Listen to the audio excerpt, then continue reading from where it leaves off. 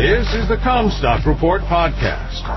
We are strong advocates for the American family farm and your top source for the agriculture markets. And now, here's your host, David Cruz. This is David Cruz with the Comstock Report. The 40,000-foot view of the Chicago border trade markets, take 11. Record ocean temperatures, record droughts, record deluges, record hailstorms, record smoke. Everything is setting some kind of new all-time worldwide weather record these days. These varied weather events have always happened, but the new level of intensity has reached a consistency that is best explained as climate-driven. I watch weather reporters tie these extremes to global warming or climate change and see them as brave souls considering some of the threats that they directed at them from climate change naysayers. The supporting data in a myriad of forms appears to be there if one chooses to believe it. The oceans are warming so that they are turning from blue to green as the algae flourishes.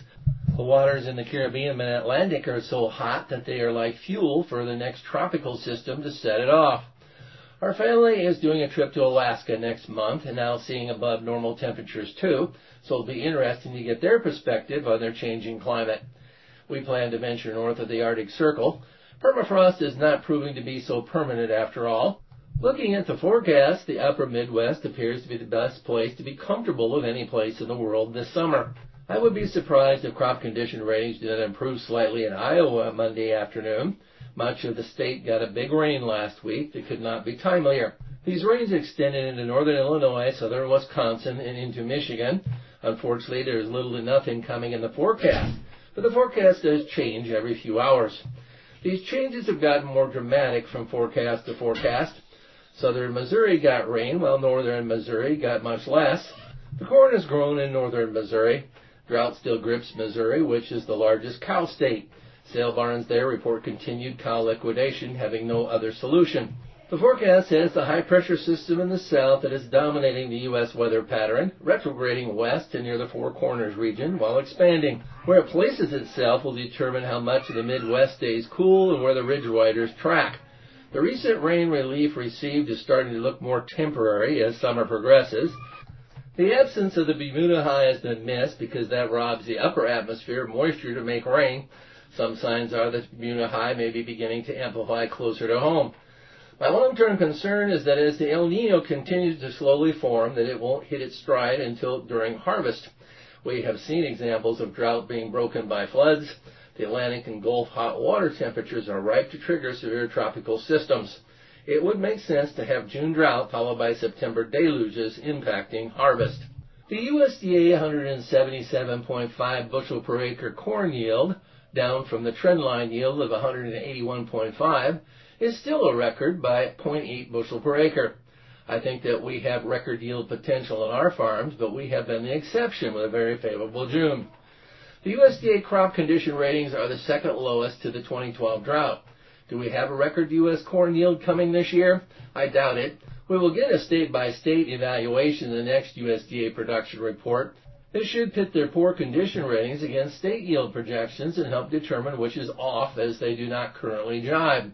There were more corn acres in the South, and while they yield less than the U.S. average, I'm told that the crop there is better than their average. So far, stressed year days in 2023 do not reach up into the country as far as they did in 2012. USDA maintained their 52 bushel per acre soybean yield in the July report. That let them maintain what we believe is an unrealistic soybean carryover projection. Again, this pits very low crop condition ratings against their July production report weather model. I do not think that the market bought into the USDA soybean yield. That just means that the projected carryover is going to continue to contract as reality sets in. Soybean crop vulnerability is just beginning in August. Soy oil biofuel demand has driven this market. It still feels undervalued to where it should have to go as competition for soy oil heats up. We think soy oil should be priced near 80 cents if the domestic demand that they say is coming materializes. That underpins soybean prices. Macro markets are helping for a change. The U.S. dollar index fell below par last week, which shows a significant devaluation. The dollar started its fall from 114.47 last year to below par last week, reducing U.S. commodity prices by 15% to foreign buyers. The premium of the Delian makes U.S. new crop corn and cotton attractive again to China. China's economy may be slowing, but they still got to eat.